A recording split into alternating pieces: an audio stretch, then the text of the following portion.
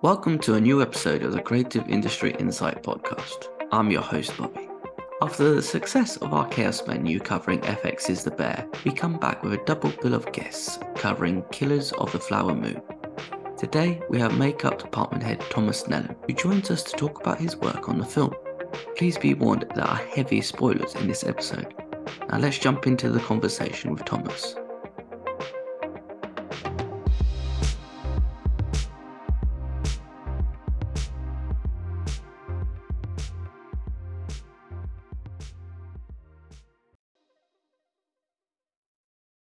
Hi, Thomas. Thank you for joining me today. Well, thank you, Bobby, for having me. We're here to talk about Killers of a Flower Moon that was released recently. What can I say? What an epic of a film. I know people are slightly concerned about the length of it and whatnot, but at the same time, it's so great to be in an environment where they let scenes breathe and let the film breathe to then pull you in and keep you on the edge of your seat, and how important this story is to be told. Well, I mean, I agree the movie is long. It's like over 3 hours, but at the same time, I found that, I mean, I've seen it a few times now, and I feel that the fact that it is more than 3 hours actually helps to really dive into the story and observe all the details and just feel the pain. It's at times like for the last half an hour, you move back and forth on your seat, but it's part of the experience. Agreed. And I think even though I know some the films of that sort of length can be like, oh, I might be getting numb in the bum, but there's stuff where you kind of look at it and it's like, what can you cut out? What would you take out? You can't. You need to let that slow burness really reveal what is happening and have that sort of moment of, oh, this is happening, oh, this is clicked, this is going on. Yeah. I mean, I think it's definitely a movie that actually sinks in after you've actually seen the movie. I mean, I've been with the first time. I was concerned that it might be because of the all the stars we had, the cast, that it would maybe be a Hollywood popcorn movie, which I think Marty did a fantastic job by actually telling it in a way that is almost like a documentary style at times, and you forget who these people are. It's not that you just think of them as Bobby De Niro or Leonardo or Lily, for that matter.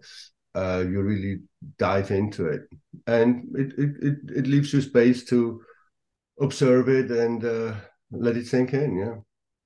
I think you need those moments as well where even the exchanges between Leo and Lily in their sort of build up to what happens to the end of the film, but the same with also Leo with Bob De Niro and how he's getting his fingernails into him and sort of planting ideas of what he needs to do. Mm-hmm. Mm-hmm. But before we get into that whole bit, I'm curious, how did the project come about and what is it that made you want to take it on? Well, as I mentioned, I'm from Switzerland, and I live in LA, though I've been living in Los Angeles for the last 30 years. And I had time to spend some time with my folks in Switzerland. So I was there having a good time on a vacation. And one day the phone rang at like 3 o'clock in the morning. And because, Switzerland is 9 hours ahead of Los Angeles time. And so I guess our line producer, Daniel Lupi, thought he'd give me a call at the end of the day, which would be 3 o'clock in the morning my time. And I was really, and for some reason I turned it off, didn't put it on mute, my phone that night. And so I picked it up, and it took me a moment to figure out who that was and what is it and what is this all about. And he said, I just want to check on your availability, and briefly told me what it is and who it is with and all that. And of course, at that moment, I mean, I sat straight in my bed and I thought like, oh my God, oh my God, this is a lifetime opportunity, as I was a big fan of Marty's already, and, and all the cast. And so I told him that even if I didn't have the time, trust me, I will make the time. Isn't it funny how these certain things in like these life moments where you didn't turn your phone on silent or turn it off, and then you must have been because when you wake up as well, you're slightly disorientated. You must have must have thought you were dreaming for a second, being like, what is going on? Yeah, and then of course you think, oh my, as you just said, I mean, you think, oh my God, if I had turned off that phone, or if I, hadn't picked up, what if? But then maybe I would have listened to it the next morning, and maybe, or maybe things would have turned out totally different. They would have told me, you know what, it's too late. We found already somebody. I don't know how many calls they put out there, but I think it was, it was a very selective group of people that was chosen to be part of that project. And so I felt very honored and humbled by the suggestion. And again, amazing, isn't it? Really, just perfect timing. And I guess as well, if you get that sort of phone call, do you want to work on a Martin Scorsese picture? It's like a bit of a no-brainer, right? You can't really turn it down. Yeah, exactly. But with a film like this as well, because it's based on true events, where do you begin with your research? Does, with it being based on true events, does that make it easier for you to find looks and have so much more resources to look at when researching? And plus you can look at specific people to know how they looked during that time period. Well, when I mean, I usually, I get a script and then I read it, make a breakdown. That means I make notes for every character, what their thread is through the movie. They go from, where do they start and what do they, or where do they end up? And so, of course, because this story takes place in the 1920s, I obviously the next day after I got that phone call, I started researching 1920s French fashion and European fashion during that time, because, as you know, the story takes place in the 1920s, where the Osage nation found oil of their property and became the richest people per capita in the world. So that there was a lot of money to be spent, and a lot of people took advantage of the French fashion, the women French fashion influences. So we had people with silk dresses and blouses and the pointy shoes and hairdos, hairstyles, and keeping to the tradition of the blank at the same time keeping the tradition of wearing those blankets. And so once I didn't know that at the time. I just researched the period, and when I got to Oklahoma, of course we had lengthy discussions and conversations with indigenous instructors, members of our crews, and people before and behind the cameras, and Zoom meetings with Marty, what he was looking for. I learned a lot about the indigenous people, about their traditions.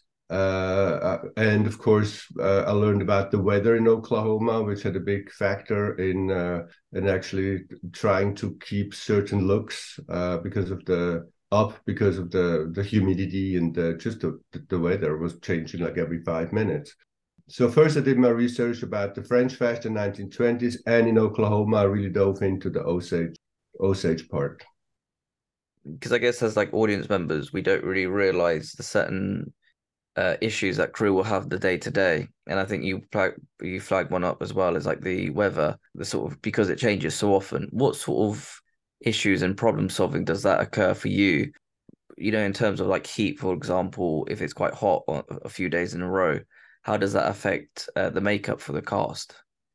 Right. Well, one big factor was the humidity. It was like a 95% humidity, and because we shot that movie during the peak of COVID, everybody had to wear masks. We had to wear a mask, goggles, and face shields, and in the beginning, rubber gloves. And of course, the rubber gloves. I mean, I could deal with all the things in my face, but like just because I have to touch people, and you have a sensitivity in your fingers, those gloves, I just couldn't do it. And so I told them, well, I mean, I'll be happy to disinfect my hands like every 5 minutes, but I cannot put glue or put a mustache on somebody's face and my glove would actually stick to the face. And during the shoot, because it's not shot in chronological order, started when we still had snow flurries, and then all of a sudden it was hot, and then we had snow flurries again, and then it was fall. So between during those times, people would wear the same costumes basically, and because it was very Marty felt very strongly about the authenticity of the project, so they some members would, the men too, would wear like long woolen long johns, three-piece woolen suits, and on top of that those blankets. And it was muggy and hot, and the people between takes would wear their masks. So when they would take off their mask to when we got ready to shoot, their half of their, they were sweaty, the masks were wet, the mustaches didn't hold up. At times, people basically had a mustache in their mask because it just would fall off. And then you try to, just quickly adhere that back to the face, or like just make it just didn't work. So we had to come up with ideas and figure out things of how to actually prevent the mustaches to fall off in the first place by applying like layers of like it's like a plastic that you adhere to the skin, and then on top of that, so they wouldn't sweat through that, and then on top of that we could apply the mustaches. And of course the women, we would just plot down and making sure that the makeups would stay. So also we had to sometimes change the makeups that it would be waterproof, sweat resistant, so we wouldn't just plot it off and have it in our Kleenex rather than on their faces. I think again, it's like amazing to think how much you guys have to think about and how much you probably have to reapply and worry about. Because I think as well, like imagine like halfway through a scene, somebody's doing a take, they're performing their heart out, and then you just see the mustache like fall off halfway through just because of the heat. And just those sort of things as well. You don't want obviously you want the authenticity of people's looks to come on screen, but then also like how many times you might need to go in to do final checks again and again and touch people up on what might be slightly, slightly off or might come down from people's sweat. And it's just like, unfortunately, it's like natural for people to do that. So it's like you're fighting a losing battle because if somebody gets hot quite quickly, it's like, it's just nonsense. You just have to be on hand to be there just to help them out and get it correct, any sort of mishaps or not. Yeah, and then of course we had all those masks in between takes, and after a while, I mean, we sunscreened everybody and everything, but after a while, they would take the masks off, and you would see a slight hint of like a white rubber band sides of their faces. So then you have to take care of that too, so it doesn't look like, oh, they just took their mask off. Wow, it's like that as well. Or they could have like the if there's a sun, it's like sort of like a farmer's tan of where the mask was to where the makeup is applied as well. Yeah, Uh, exactly. that must And be gone. And as we said earlier on, like the movie is not shot in chronological order, so that means you start maybe with a scene from it depends on location. Maybe you only have that location for a few days, or for whatever reason, but you shoot like maybe the middle of the movie in the beginning, and the beginning at the end, and then the end like two-thirds through the movie. So in order to keep that the continuity, and we had to, because people when they first started coming in March, I was in Oklahoma in March, and all the people that came into our trailer, the indigenous people, they were paler than I was. And the first thing they said to me was like, you have to understand that in like 3 months from now, even if I don't spend time in the sun, I'll be at least like 3 shades darker than I'm now. And which happens to me too, yeah, just by, just it's just the nature of it. And so we had to come up with a plan to actually make darken the skin tones a little bit, warm them up like 3 shades. And then as we got along through the story and people actually started to tan up themselves, we then could actually pull back of a product and use different, tinted oils and things to actually just to keep the skin tones.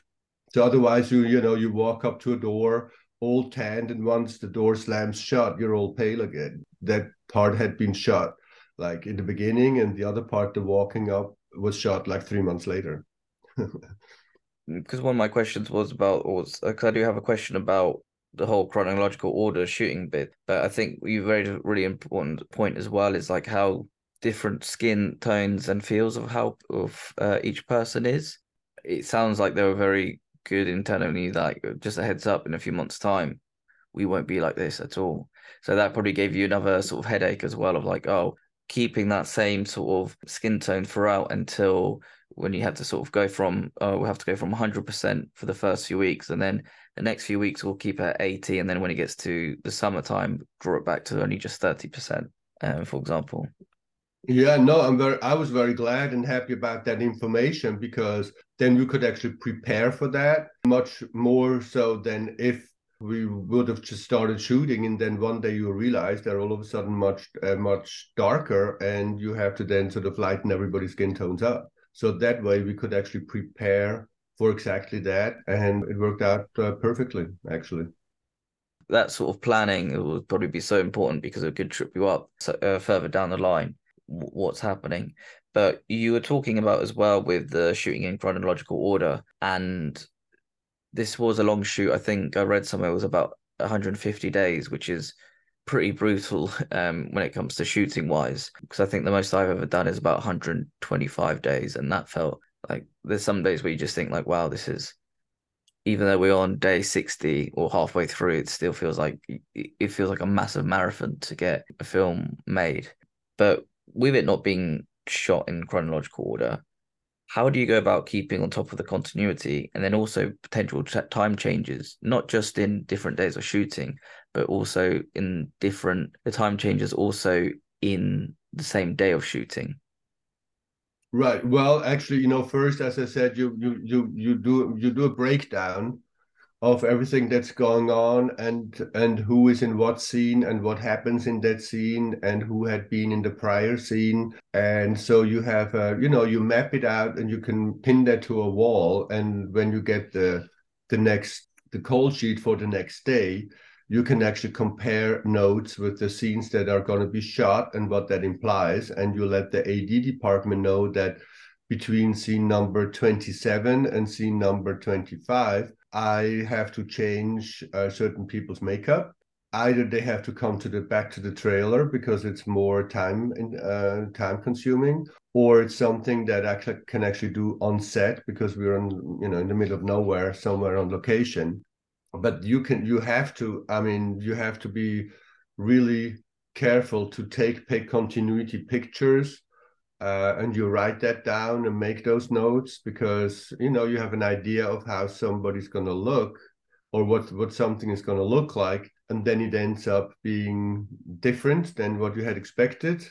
And because of that, then you have the images and the photos that you can look at and compare to then work on the continuity back and moving forward. With so if you have this is just sort of like more of a curiosity question from my mind that's come to my head. If you have, let's say, scene 25 is shot is based in 1925, and then you have to go back to that same period a few days later on, with your continuity photos, how hard is it to sort of look at it and then create the look again? Or is it just a case of looking at the photo once and being like, oh no, I know what I need to do and touch up on people's faces? Or is it a case of that you need to take a bit more time just to make sure that it's the continuity is like 100% perfect from the photo taken a few days ago? Well, I mean, the way I work is I'm like a visual person, and once I've done something, I it's kind of like in my gene pool kind of thing. So if I do something, if I put something on your face today, and I have to recreate that in 3 days later, I work from memory in a way. I mean, I look at the picture and compare the notes that I had taken, but at the same time, you know exactly where you were, what you did, what brush you used, how much product, and what you applied.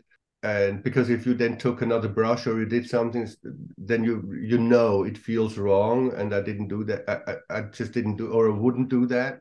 So yeah, I think it's a combination of being organized, and then so the artistry and the organization, I think, sort of they start blending. Where you do your job, you do your artistry at the same time you relate to what you had putting together for the shoot.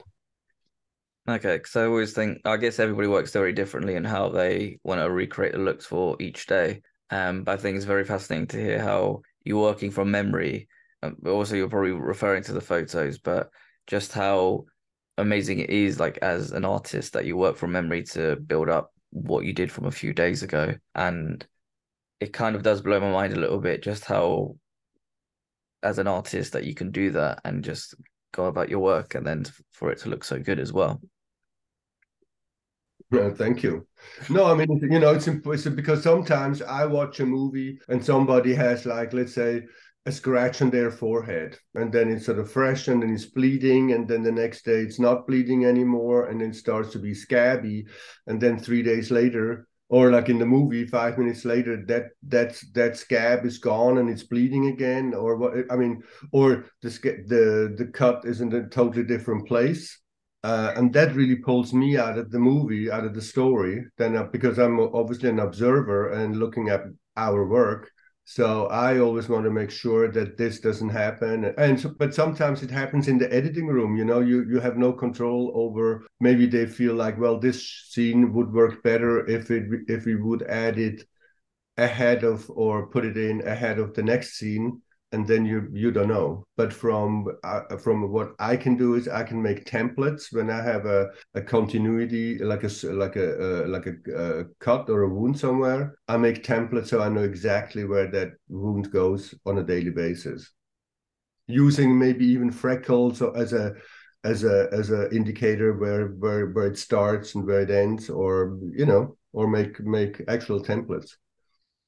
Again, with continuity as well, it can take you, as you said, it would pull me out as well, where 1 minute it's like bleeding and the next minute it's all scabbed up. It wouldn't feel right, especially in the scene. But I think there's a scene in this movie that I think is really well done in terms of how the makeup sort of changes. So it's the scene of where the house is bombed and Leo goes out. So obviously after going to bed, Leo's got a clean face. But once he comes back, you see him slightly sort of has a little bit of soot on his face and sort of like from the fire and debris. And I quite like that little detail that as an audience member, you wouldn't really think about the soot that comes onto your face and clothes. But when he sort of comes back, then you think like, oh, actually, that's a really cool creative thought and idea that I wouldn't have thought of at the time. Yeah, and that has to do again with those breakdowns and the continuity lists you do, because you know that when he, in between leaving the house and coming back, you might see him at the scene going through the soot and through the beams and all of that, and trying to help and finding people. So then, because that scene might be shot way later, and we see him leaving and we see him coming back. But then, because you know what happens in between and you have a plan for that, then you can actually create that ahead of time. Mm. And it all comes down to planning all from the beginning and making notes of what you want to do.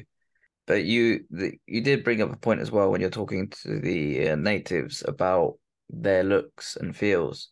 But when you're discussing with them about how they're researching, creating the look as well, but then there's also being respectful to their traditions and their culture. How do you go about as an artist sort of taking the information that you have and then also replicating it in a manner that is respectable on screen? So I think a good example is when Molly's mum dies, and there's a scene where she wakes up and there's some tribes people who are in a traditional look. I think they're painted red. One of them's painted red. I can't remember from the top of my head how the other person looks. But when you're doing stuff like that, like how do you go about making it respectable for it to be on screen?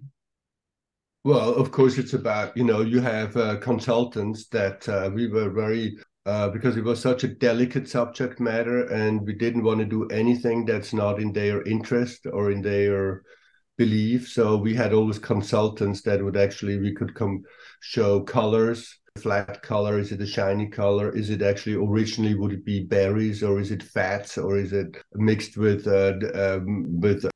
yeah, fruit and plants and flowers all mixed together. And we talked a lot. I mean, there was nothing I did without consulting with anybody that would sort of jeopardize the integrity and the authenticity of the look of the movie.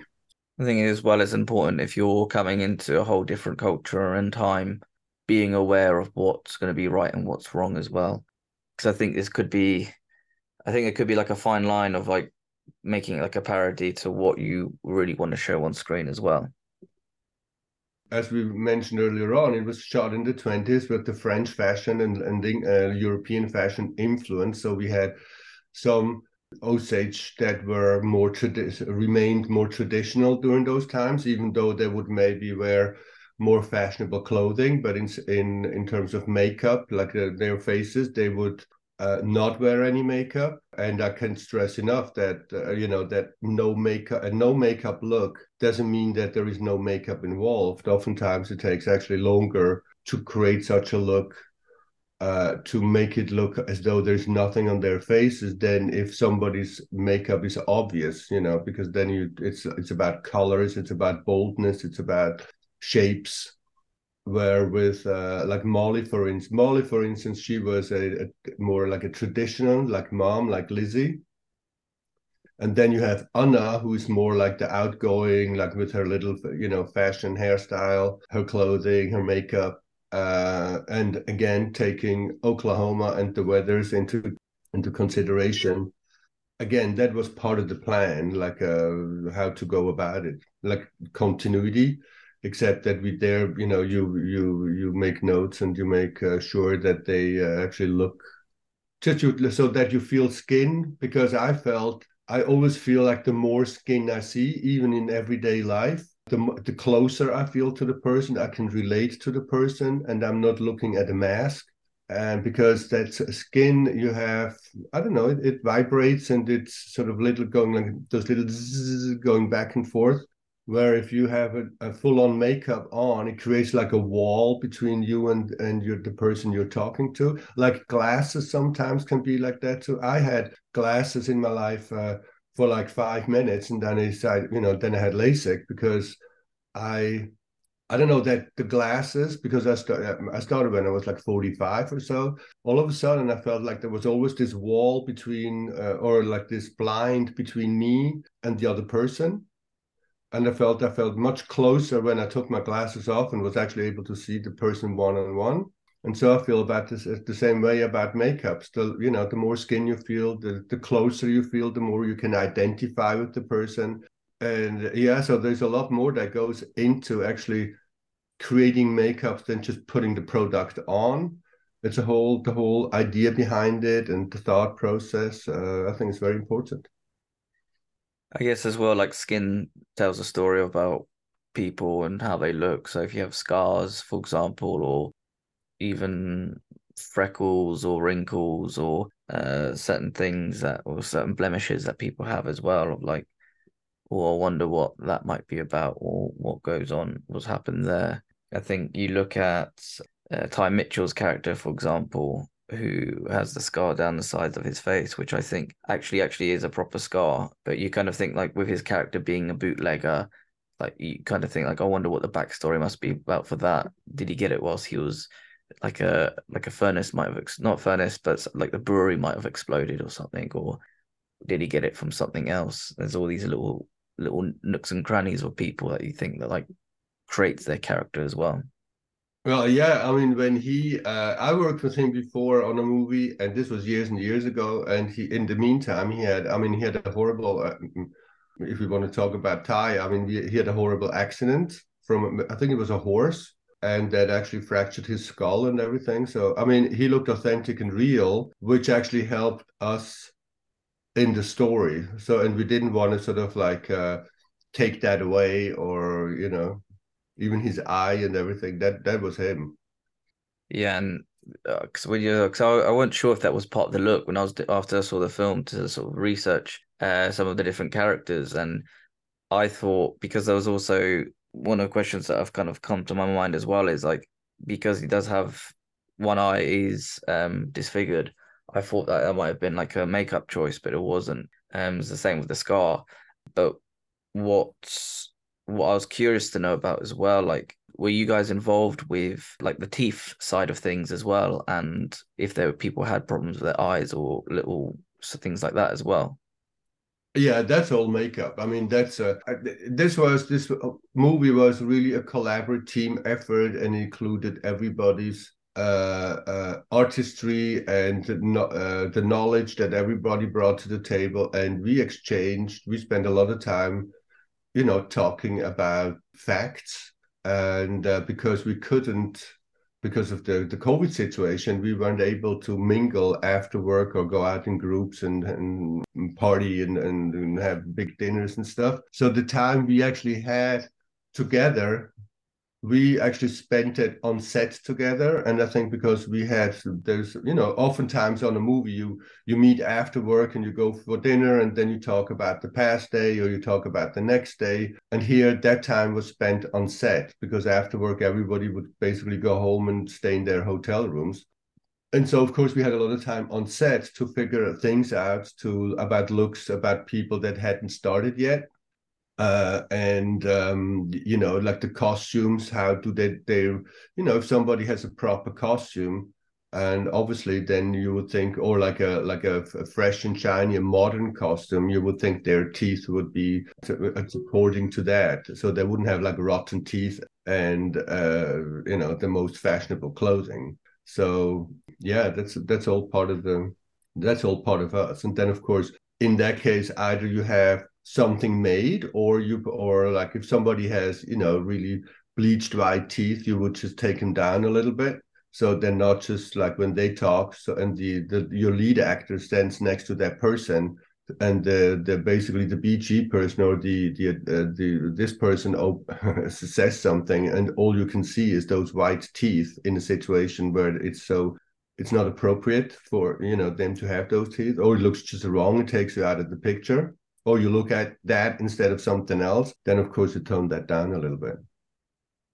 I think the best like example for teeth is Leo when he smiles, and then you just see these like horror. Basically, they look like wood for teeth, and it feels like in this film that what it doesn't shy away in this film, sorry, is that like you're not afraid to make people look quite as in because they're Hollywood stars, we always see them in like a sort of always look pristine and perfect, sort of perfect. But I think in this film it doesn't shy away from making those pretty people look really horrible and sort of just like all grimy and being part of that world, which again is like another reason for like the authenticity of the film and not to and it doesn't shy away from it because it sometimes some of these films do and you'll see like a western and someone looks like perfect, not a hair out of place. They look like they have a bath at least 2 times a day, rather than those sort of times it might be once a week, for example. Yeah, well, I mean, I was the department head of that on that movie, and Sean Grigg and Kathy Blondell were Leo's personal. Leo had a personal, and so did Robert De Niro. And of course, all the designs that were made, like even his what happened. I don't want to go into the details because I didn't do it. Everything that had been done was always with the idea that it to create an authentic look for the character, because this is a historical figure that could be we had an amazing research department ran by Marion Bauer. She was one of our producers, and we had access to folders and files and headshots of all these people that from the front, from the side, their silhouettes, their looks. So we were able to take those and actually recreate those characters. Leo was one of them. And so I think they did a fantastic job by giving Leo a look that actually takes away. It was really great for his part, for his. I think it supported his performance, and it helped him to get into his character, and it took away from Leo the star, so you could actually look at the character and you could forget that it's actually Leo. Yeah, and it feels like what this film kind of felt like for me was like they took his boyish charm from Titanic and then just really went from the opposite side of the scale that he's just some really like greasy unkept person who didn't really look after himself, especially now that he's come. And then also he's been weathered by being in war and being away from sort of the homely comforts that you would have, rather than being in World War I, where you're in the trenches and you're sort of. I know he was a chef in the cook side of it, but I can imagine that not being quite nice to work in either. Mm. And that's, I thought actually in the movie that was very well done. The transition from the original footage to where we're in that bus where he's sitting in, and to actually when he turns, from black and white, it turns color. I thought that was very well done, because that also, when you see him then in black and white, you would totally believe that this is a character from the time. Yeah, it's transitioning from like as an audience member, you'd see from the time those sort of photos to now you're into this world. And I agree. I think that's a really well intro into the world and seeing what's going on after finding out that the Osage people have struck oil and what is this you're as an audience member you're thrown right into the middle of the world rather than sort of you're thrown into the middle of it with Leo at the same time. So you're not ahead of him and you're not behind him. You're kind of experiencing it in real time with him. Exactly. Yeah. But there's we talked about collaborations, and I can imagine you collaborate a lot with the costume design, also of course as well with hair design. And you also mentioned about how certain actors had their own personal people looking after them as well. How do you guys go about collaborating with one another so that you all have a time moment to shine with all your looks, but then also not overshadow one another. But then because you have actors who are looked after specific people, do you just let them have their own creative freedom, or do you guys have discussions about this is the overall look, this is what we're going to go for? Let's get on the same page of how everybody's going to look and feel. I'm the personal of somebody. I mean, I've been working with Jeff Bridges for the last 25 years, and I'm his personal. And so it's actually great to see both sides, the side of the department head and the side of the personal. As the personal, of course, you support the actor that who hired you in the first place, because like if you work a lot, they don't want to go every time and sit in somebody else's chair and feel different. People talk to have a different touch, or it feels different, or they have a different approach to characters, and whatever makes a certain actor comfortable. I think that's when they reach out to that makeup artist and say, look, I really like the way you do things, or I like the way you're thinking, or the way you touch me. So would you be interested? And that's how you start relationships with that actor. And then of course you have the department head who is in charge for the overall look of the movie. You have certain ideas, and you want to, of course, pull that through and make sure that everybody's on the same page. So I have extensive conversations with personals also, and so that we're all on the same page, like just in terms of looks, not like what they're doing per se, because that's then again between the actor and the personal. But we talk about skin colors, sweating. So if everybody else sweats, then of course they should be sweating too, or that we use the same type of blood colors, that not one's blood is all of a sudden like a dark red and one's is bright red, and so just it doesn't put, so it all comes together, and it doesn't pull you out of the movie. It's all about like to create a common project. And yes, I do work very closely with hair department, which is it's very important, because they on this movie I think they used up to like 500 wigs, because some people they come, but because it's 2023, it was 2021 when we shot the movie.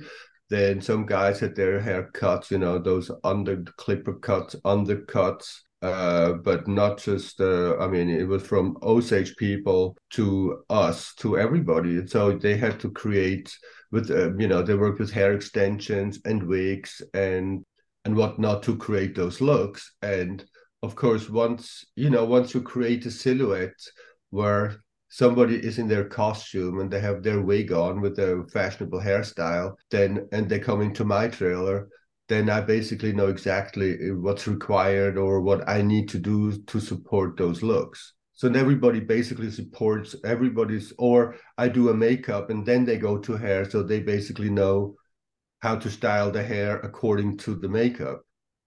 So it all sort of blends together. So, firstly, hearing about how many wigs we use on this film is quite incredible as well. Like creating 500 wigs that either have to have that distinct look, but then have to be set for each person's head. Quite what an absolute Herculean task for people to create. But then also having the blending of the hair and makeup together so that it doesn't look incorrect and it looks all natural, shall we say.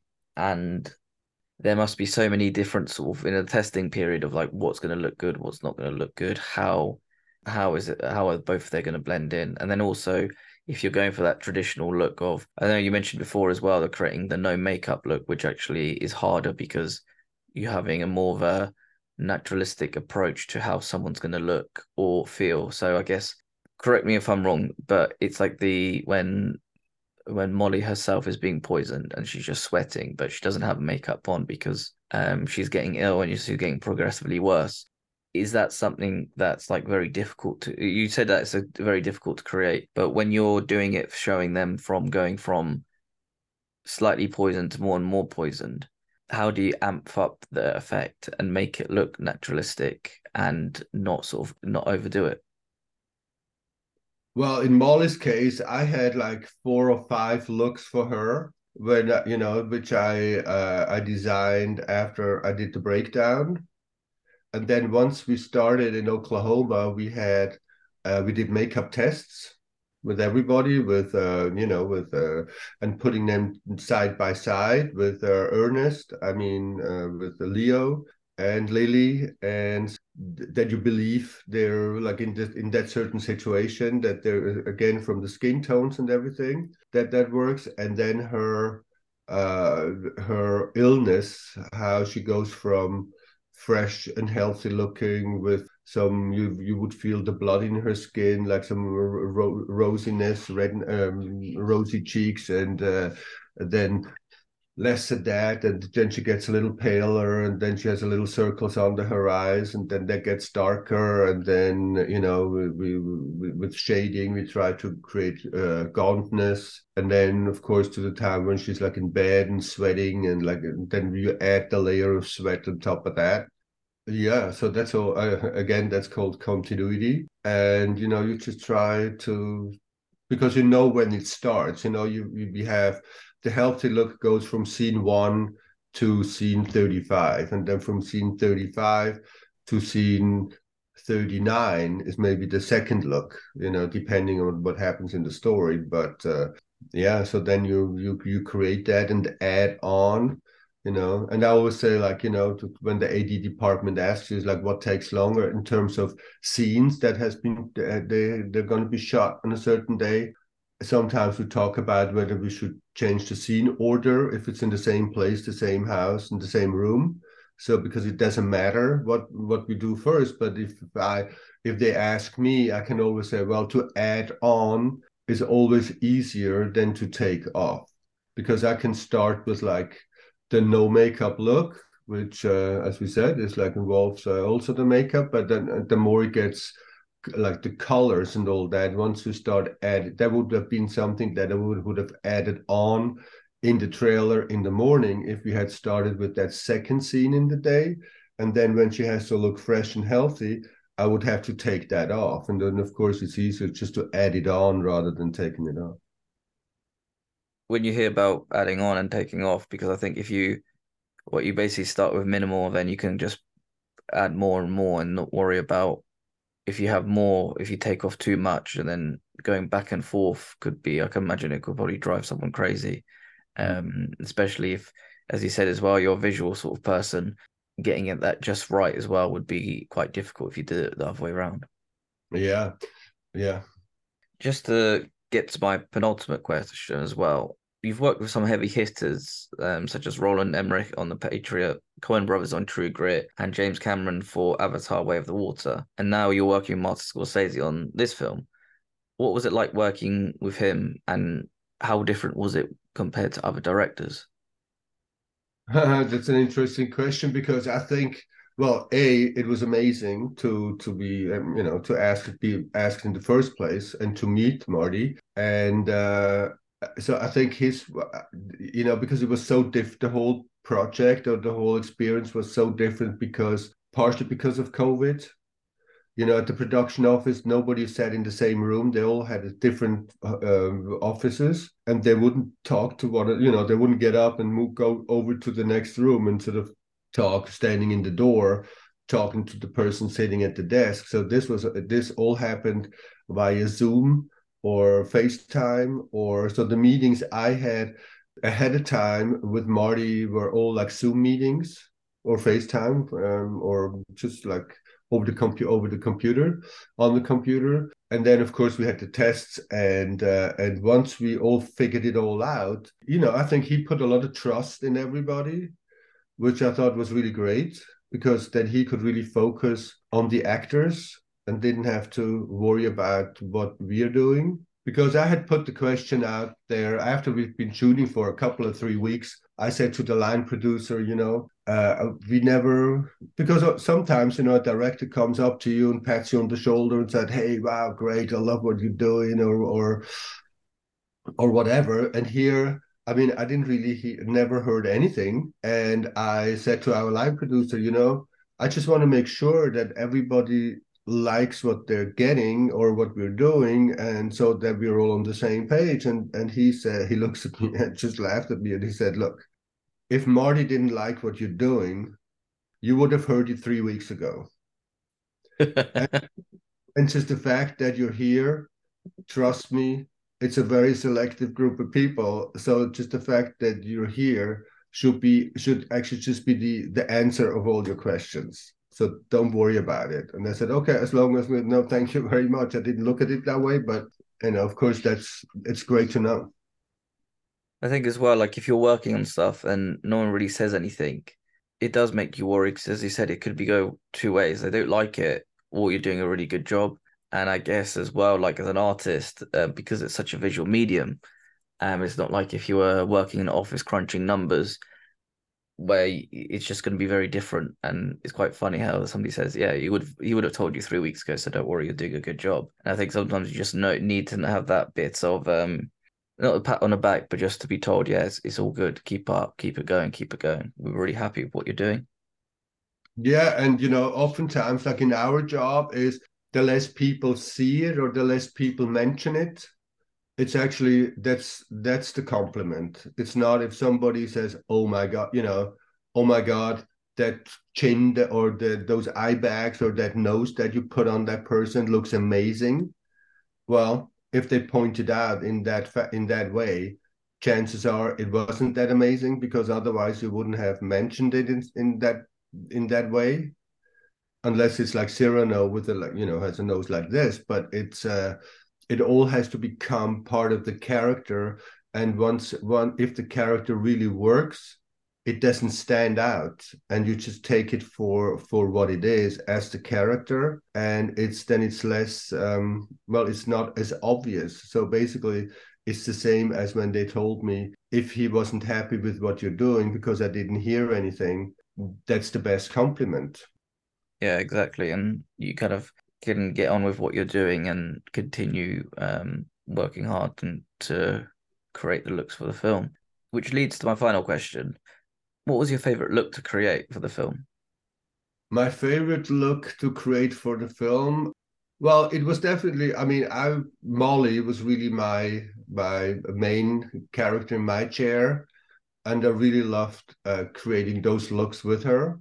And it was very interesting because at one point, when she gets really ill, that's towards the end of the movie, so they scheduled in a way so she could break away for a couple of 3 weeks to actually lose some weight and to get really sort of into the really ill character. And she's such a, call it, authentic actress, and there was a lot of thought that she put into these characters. And then towards that time, she, to be able to focus on her part, she wanted to eliminate, you know, because it was that man that ruined her life. Basically, she wanted to kind of eliminate all the male influences in her for that character at that time during that period. So we gave her, or a girl that was actually working with me in the trailer, who then did that last stage when she's all sweaty and all that, and that was then air, because all the makeups that we did were all hand stippled and hand with sponges and brushes created, and then the last part was basically then like airbrushed and the sweat added over that, so she could just focus on that part. And I think it actually added another layer for her looks. And I'm very happy and proud of how that all turned out. I think as well, like the gradual nature of Molly's character, because when you first see her, she has a very elegant look. As you mentioned as well, like her sister has that roaring 20s look with her hair and makeup, and then Molly's gone for that more sort of classic sort of looking and that beauty as well. That she's not showing herself off in terms of overloading her look, but in terms of I don't know, it's hard to say sort of in words, not to say that, not to call her plain, but to say more of a like a naturalistic view of going for what she wants to, a naturalistic view of how she looks.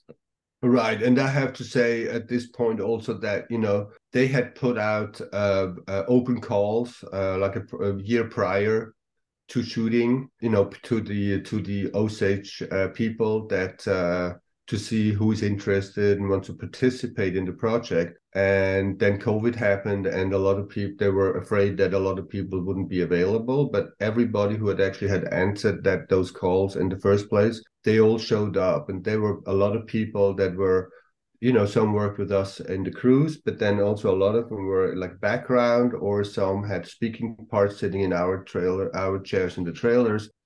There was so much information for all these people had direct family members ties to this story of like, you know, their grandmother's brother or sister or somebody had been killed, and so they did that. They participated because, you know, they wanted to find closure or move on and leave that part of the history behind.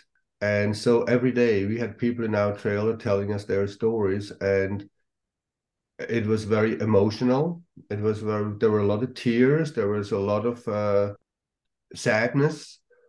At the same time, it really helped us to realize how important the looks were for this movie, that we didn't sort of, you don't just go and like, oh yeah, we do this and we do that. So it's really, it was so sensitive, and we really wanted to support and be authentic of how what that must have been like, to, you know, otherwise it would have been a slap in the face to all these people who are affected by that story.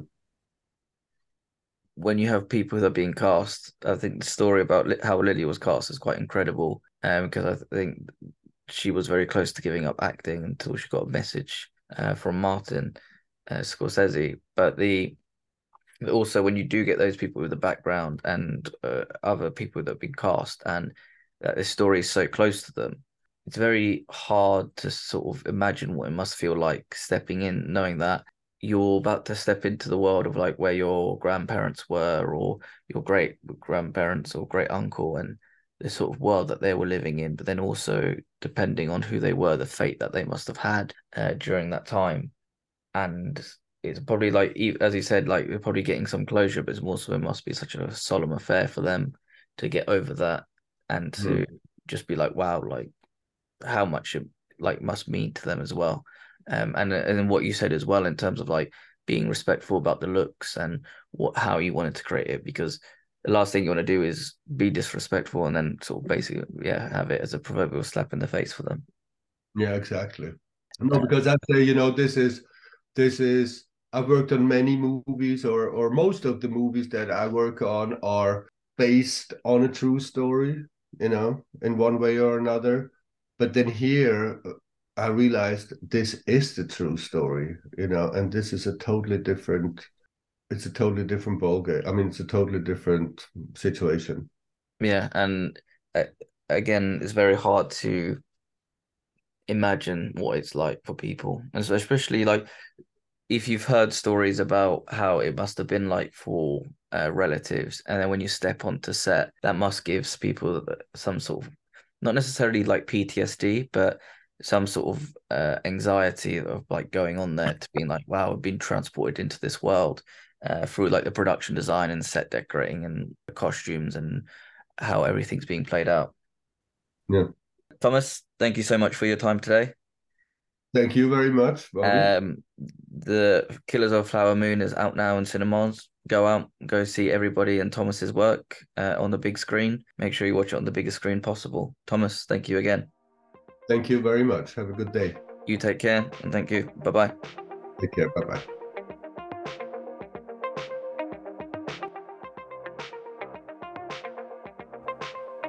Thank you for listening. Please subscribe, rate, and review this podcast.